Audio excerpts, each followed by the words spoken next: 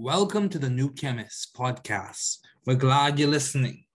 Feel free to download this podcast on Google Podcasts, Apple Podcasts, Spotify, and a variety of other platforms. Here on the New Chemist, we discuss chemistry, which simply put is the science of change, as well as careers, community, research, and COVID-19. We're happy you're tuning in. My guest today is my colleague from Georgia Tech, Savni Kulkarni. It is so great to hear from you. Just briefly, I'll inform my audience about you. I met Savni at Georgia Tech, where she studied and obtained her bachelor's degree in biomedical engineering. Savni worked at Amniox Medical as a research and development project manager, coordinating clinical trials, creating protocols, and conducting several visits to different sites. She worked as a field clinical engineer at Abbott and currently serves as a MitraClip clinical sales specialist. Savni, thank you again for joining me.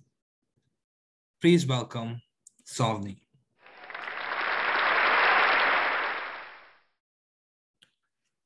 Thank you so much for joining me today, Savni. It is good to have you on as a guest. I mean, it's been a while. It has been a while, but you still look well. Thank you. Good to see you too. Yeah. So as we begin, what have been your long-standing interest in the field of science? So I think, my interest started back in around middle school. So I joined Science Olympiad mainly to build a robot. But then as, we started doing the hands-on, I guess the robotics team was full. So they moved me over to anatomy. And then as I started studying the anatomy portion for the Science Olympiad, the exams that you have to get to the final, I realized that, this was very interesting and I wanted to pursue a little bit more on the anatomy side. So I started studying more of that. And then in high school, I was part of this biotech class. So we did genetic modification of fruit flies, and that really piqued my interest. So I was working in a breast cancer lab for a little bit where we modified some breast cancer, the TKS5 protein. And then that led me to starting at Georgia Tech for biomedical engineering. So that robotics honestly initially piqued my interest in science. Okay. Yeah, good. That's good. Yeah. So I see. So tell me a little bit more about your high school project. You worked on fruit flies. What led you to work on that project? Was it given to you? Or how did you choose that project? And how did because all of your story converges well to you ending up as a biomedical engineering major at Georgia Tech. So what about high school? Can you tell me a little bit more about that? Yeah. So we had two options. You could either do this fruit fly or it was, the Punnett Square project for genetics. So there was a paper version that you could do where, you cut up this circle with different enzymes and then match that, or you could do this genetics thing. So I decided that, I'd much rather work with fruit flies and figure out, look under the microscope, run labs on that than this paper version where it's not as hands-on. So that led me to doing this fruit fly. And basically we were just mating. So it was like 8 days of growing this larva in a test tube, and they had different growth food mediums. And then at 8 to 10 days, the fruit flies would start hatching. So you had to extract females. So you'd use ether to knock them out, and then under a microscope, check all the fruit flies, separating male from female, and then leave the females for 3 days in a separate test tube. And then for every 3 females, put 1 male fruit fly in.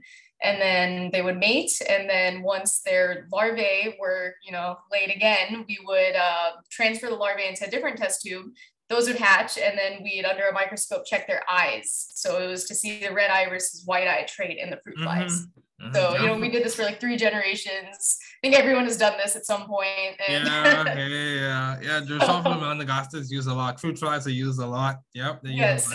So, how do you maintain a view of the bigger picture in your career and in your life in general? Like in this pandemic, a lot of people have been challenged. A lot of people have had to work from home.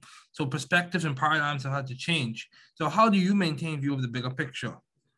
So I think for me, it's a lot easier to maintain a view of the bigger picture by just setting small goals. So, every Sunday, I kind of sit down and list out, things I want to accomplish for the week, like smaller goals. And then, working towards achieving those smaller goals helps get to the 1 or 2 bigger goals that I've set for the year. And so that's just the bigger picture that I have is, they're written down somewhere.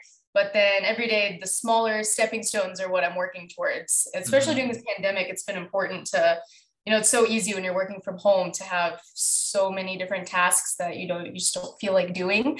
So every day, setting like, this is the 3 things I want to do for each day of the week to help me accomplish my goals. That's been very helpful for me.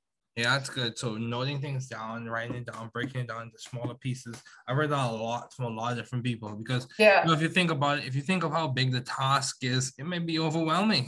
Yes. It can be overwhelming. Yeah. But like even when it comes to publications or even when it comes to experiments, like if you think about what's the end goal, that could be overwhelming. But if you think about it as to what do I need to do today? Or what do I need to do for this hour? Then you make it more specific. What do I need to do for this hour? Then I can proceed forward with the small goal.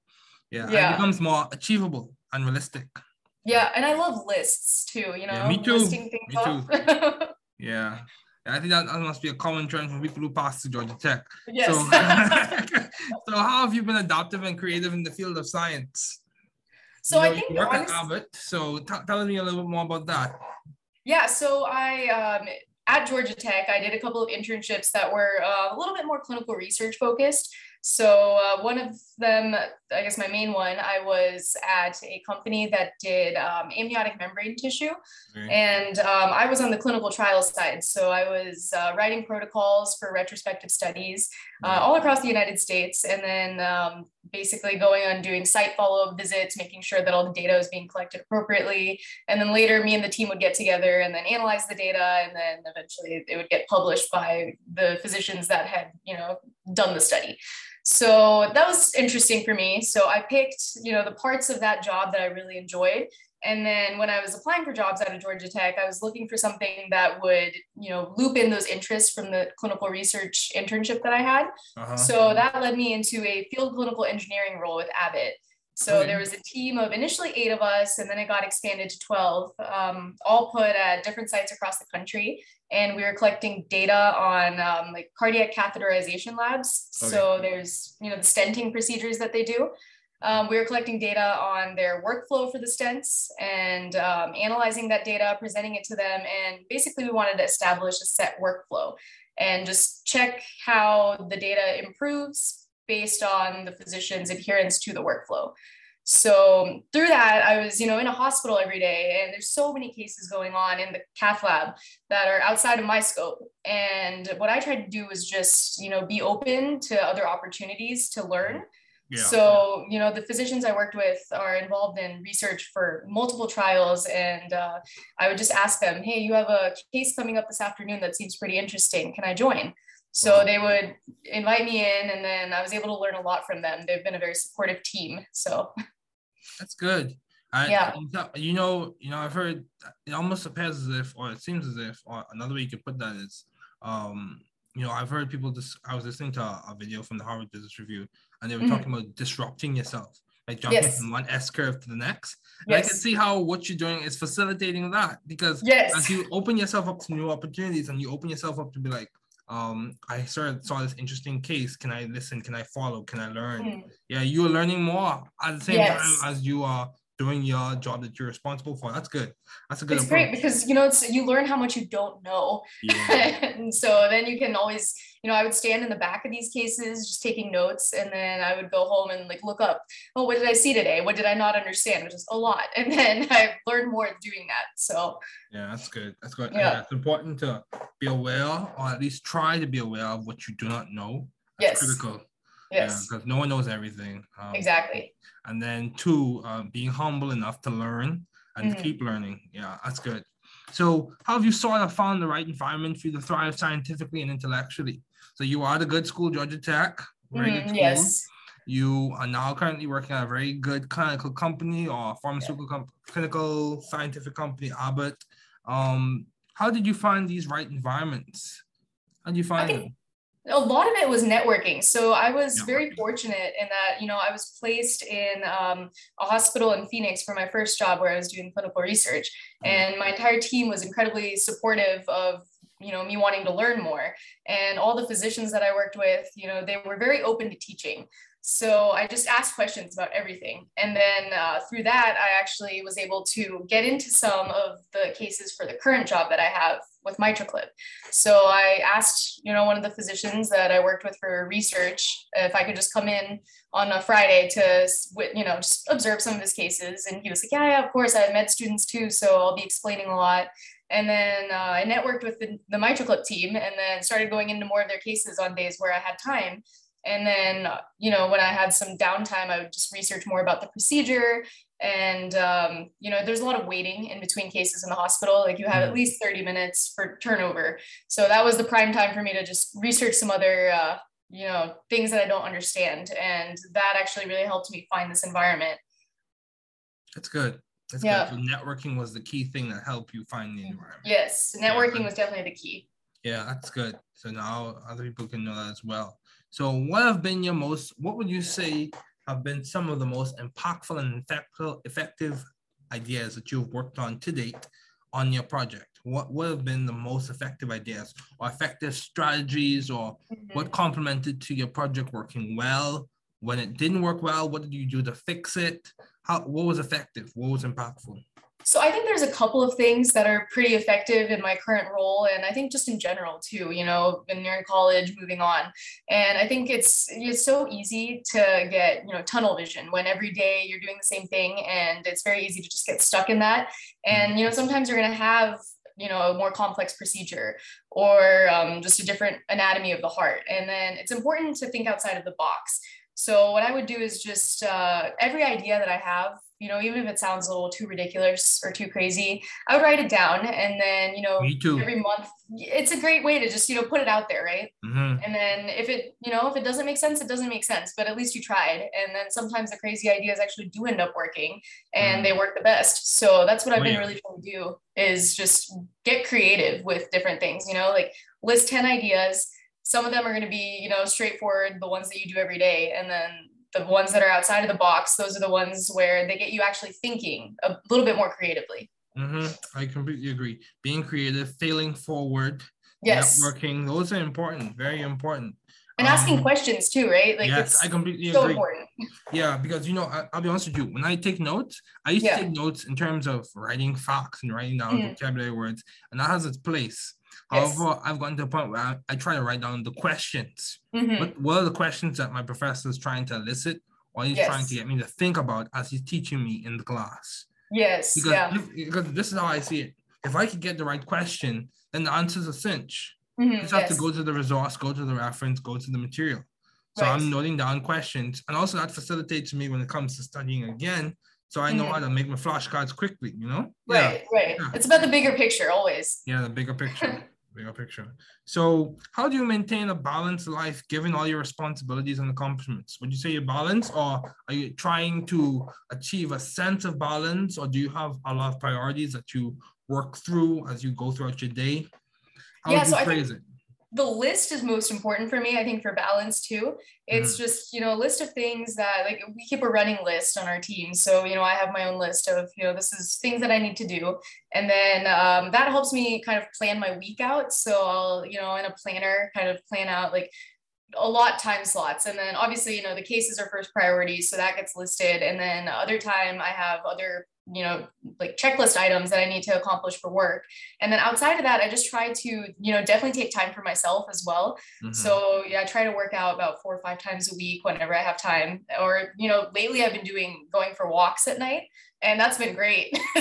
Join the club. I love my walks. I love my evening walks. Yes. Yeah. The weather's nice. Pardon me?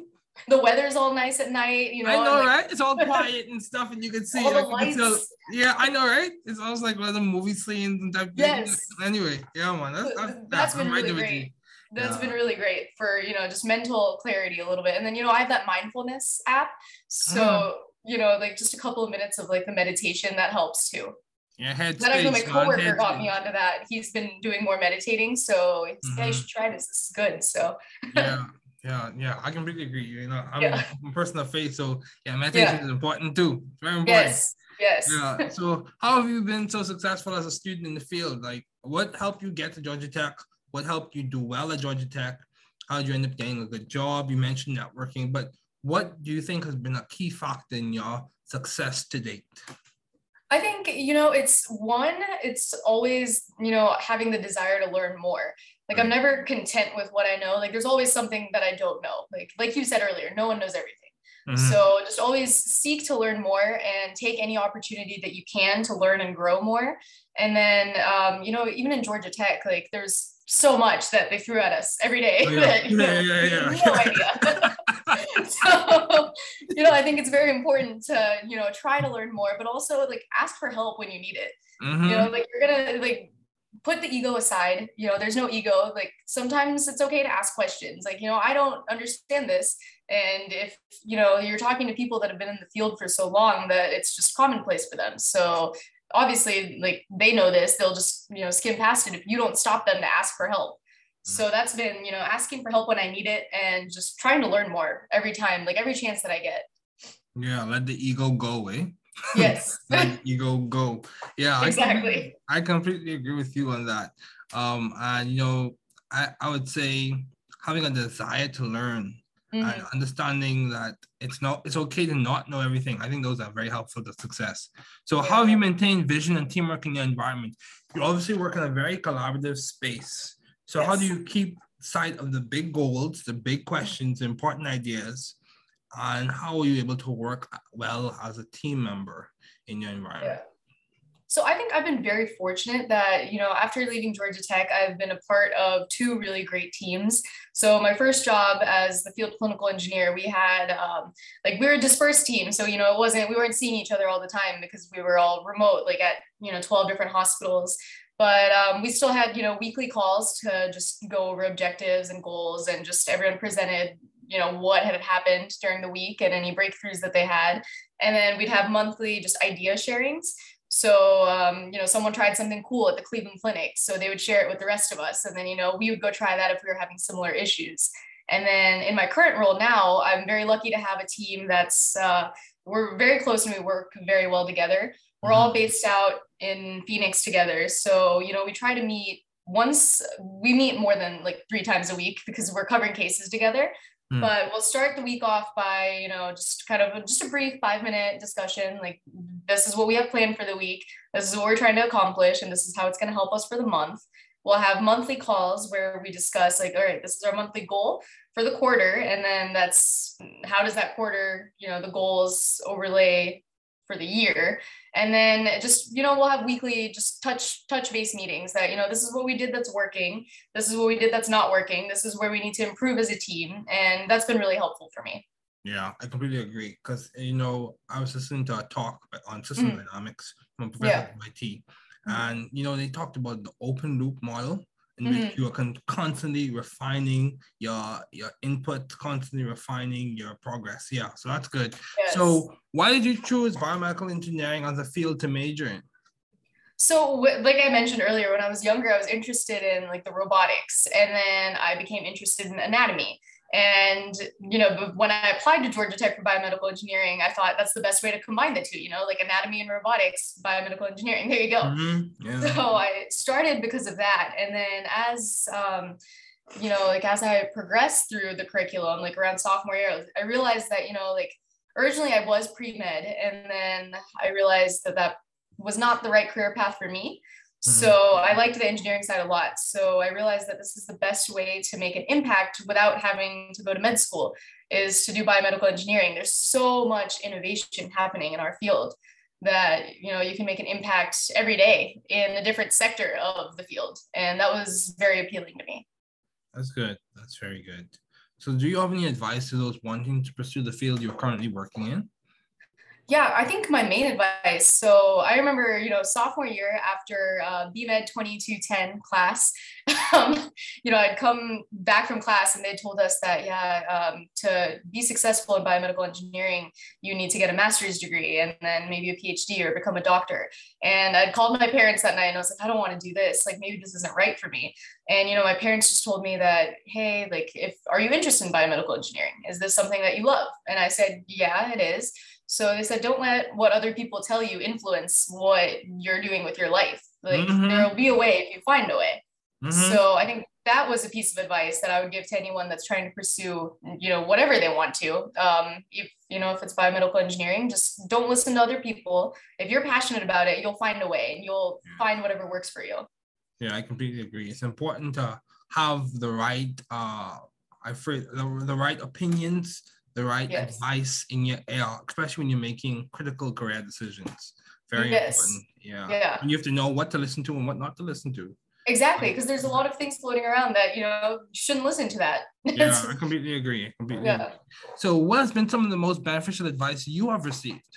What you say was still replaying in your mind from parents or advisors, or what else has been beneficial to you, even from professors? Yeah, so I've been very fortunate in the current team that I'm with right now. And, I've found two really great mentors, one being my boss and the other being my coworker. So they give me a lot of good advice, but two of the pieces that have really stuck is, my coworker tells me this frequently that, just be you. There's only one Savni out there. So just be that one Savni. Like, don't try to be anyone else. Just be yourself. And, that's key. And then my boss frequently tells me, like, to stay grounded, don't get too high, don't get too low, just stay in the middle at all times and just stay grounded. Yeah, I completely agree. Even if your head's in the clouds, have your feet on the ground. Exactly. Yes. Yeah. Never get too overconfident, but believe in yourself. Yeah. See, for me, the thing is, my faith helps me process a lot of things. Having a faith perspective allows you to keep perspective on your circumstance. Yes. That's what I found in my personal life, especially when you have some success or you have some failure, you're able to put it in the appropriate category or the appropriate light, so it doesn't make you too high or make you too low. But yeah, especially now with COVID too. Pardon me? Especially now with COVID too, it's so important. Right? Keep that perspective. Yeah, COVID has brought a lot of challenges, but the interesting thing, Savni, COVID has, I think, allowed us as a people, especially I speak for the people I've interacted with in the Bahamas, they have allowed us to, show or develop a sense of resilience. Yes. Yeah. Absolutely. Yeah. And also creativity. A lot of creativity was spurred in this pandemic. With this telehealth, telemedicine, all of that is creativity. Right. Yeah. It's just really, really interesting. But thank you so much, Savni, for joining me today. It was good to have you on as a guest. Thank you so much. Thanks for listening. We're glad you were able to tune into this podcast. Once again, this is The New Chemist, where we discuss chemistry, which simply put is the science of change, as well as the other sciences, careers, community, research, and COVID-19. Thanks again for listening. Note, the views on this podcast represent those of my guests and I.